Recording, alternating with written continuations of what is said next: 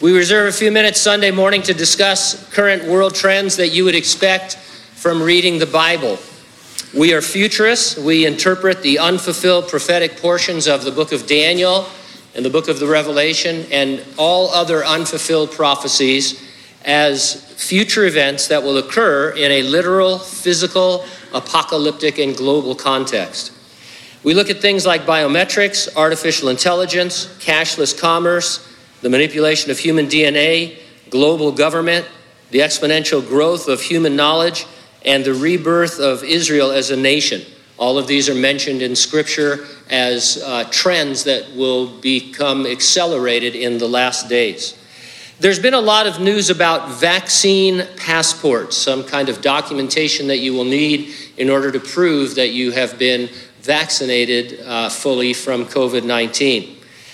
One columnist wrote this op-ed piece. Let me read it to you, and then we'll discuss.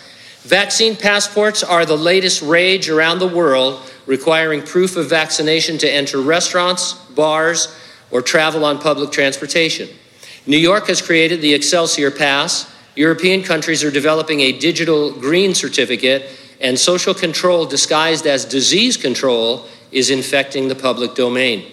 A system of passports promotes a type of social control reminiscent of what we see in dictatorships. Can you imagine living in a world where you could be prevented from shopping, taking a bus, vacationing, visiting your family without a state-sanctioned passport? The vaccine passport platform system currently in Israel and planned for a growing number of countries is a social credit system which is implemented currently in China that dominates the everyday lives of the Chinese people. China's social credit system allows the government to find dissidents who disagree with China's policies and have them detained within minutes. The system can judge citizens' behavior and trustworthiness. Forget to return your library books on time? Owe a parking ticket? Express your point of view too loudly? You could lose certain rights, such as booking a flight or a train ticket. Once vaccine passports are rolled out, adding functions to the back end would be simple. Their implementation could lead to profound public manipulation and control. Once governments and corporations get this kind of power, where does it end? George Orwell aptly wrote in his dystopian novel, 1984, "We know that no one ever seizes power with the intention of relinquishing it." Now, obviously, we're going to have to wait to see how far the governments of the world push these passports. And the thing I always like to make clear on Sunday morning when we talk about this, we are not pro or anti-vaccination. That is a personal choice that many of you have to make.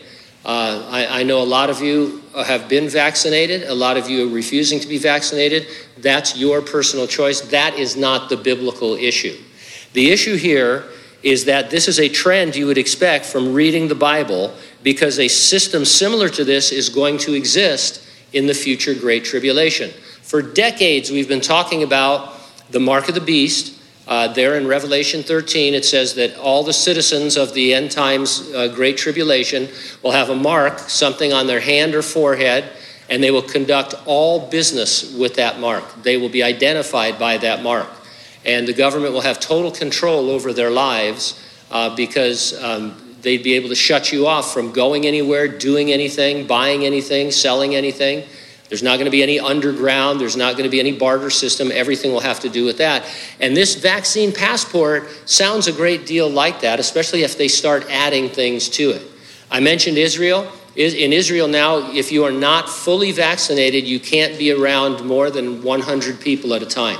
And so I don't know how you'd even police that. You probably could never go to Walmart, I guess. But think of it, you think, well, that's a lot of people, but it's really not. You couldn't come to church, you couldn't go to the theater, you really couldn't go anywhere. Australia, whatever you think about this is your opinion, I'm just giving you the facts. Nearly 1 million people are going back into quarantine because of 111 new cases of the variant strain of COVID-19, 2 deaths, one 80-year-old, one 90-year-old. And yet the entire country is going into a lockdown situation for quite a while. And so this kind of authority that these individuals have taken upon themselves, and mostly the population of the world has acquiesced to it because it sounds like a good thing. When they start doing this for other things than pandemics, I just say the door has been opened. But again, we're not here to talk politics or give you an idea of which way you should lean. This is what you expect from reading the Bible, and it's almost, from one point of view, too good to be true. I mean, so years ago we said, well, this could happen someday, and now it's happening right before our very eyes.